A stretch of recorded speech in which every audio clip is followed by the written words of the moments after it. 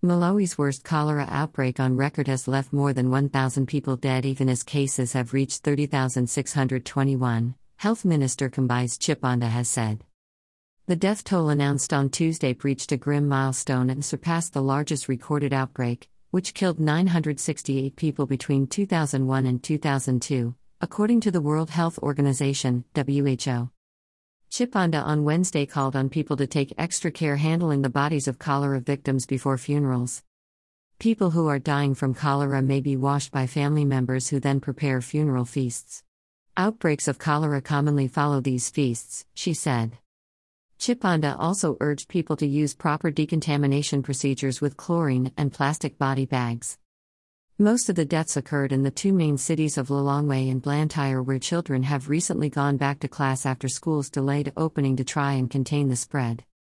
Cholera regularly hits the southern African country during the rains from November to March, with deaths usually hovering around 100.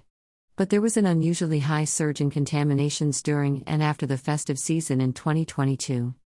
In November 2022, Malawi received nearly 3 million doses of oral cholera vaccine from the United Nations to step up its immunization campaign, but case numbers continue to rise. Health Ministry spokesman Adrian Shikumbe told AFP that all doses had been used. He added that the fact that there is only one cholera vaccine manufacturer worldwide makes it difficult to acquire the life-saving drug, creating competition between countries in need. Cholera, which causes diarrhea and vomiting, is contracted from a bacterium that is generally transmitted through contaminated food or water.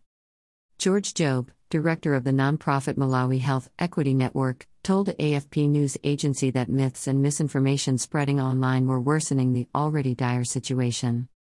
Most people don't believe we have cholera, he said. Additionally, some religions do not permit their sick members to go to the hospital.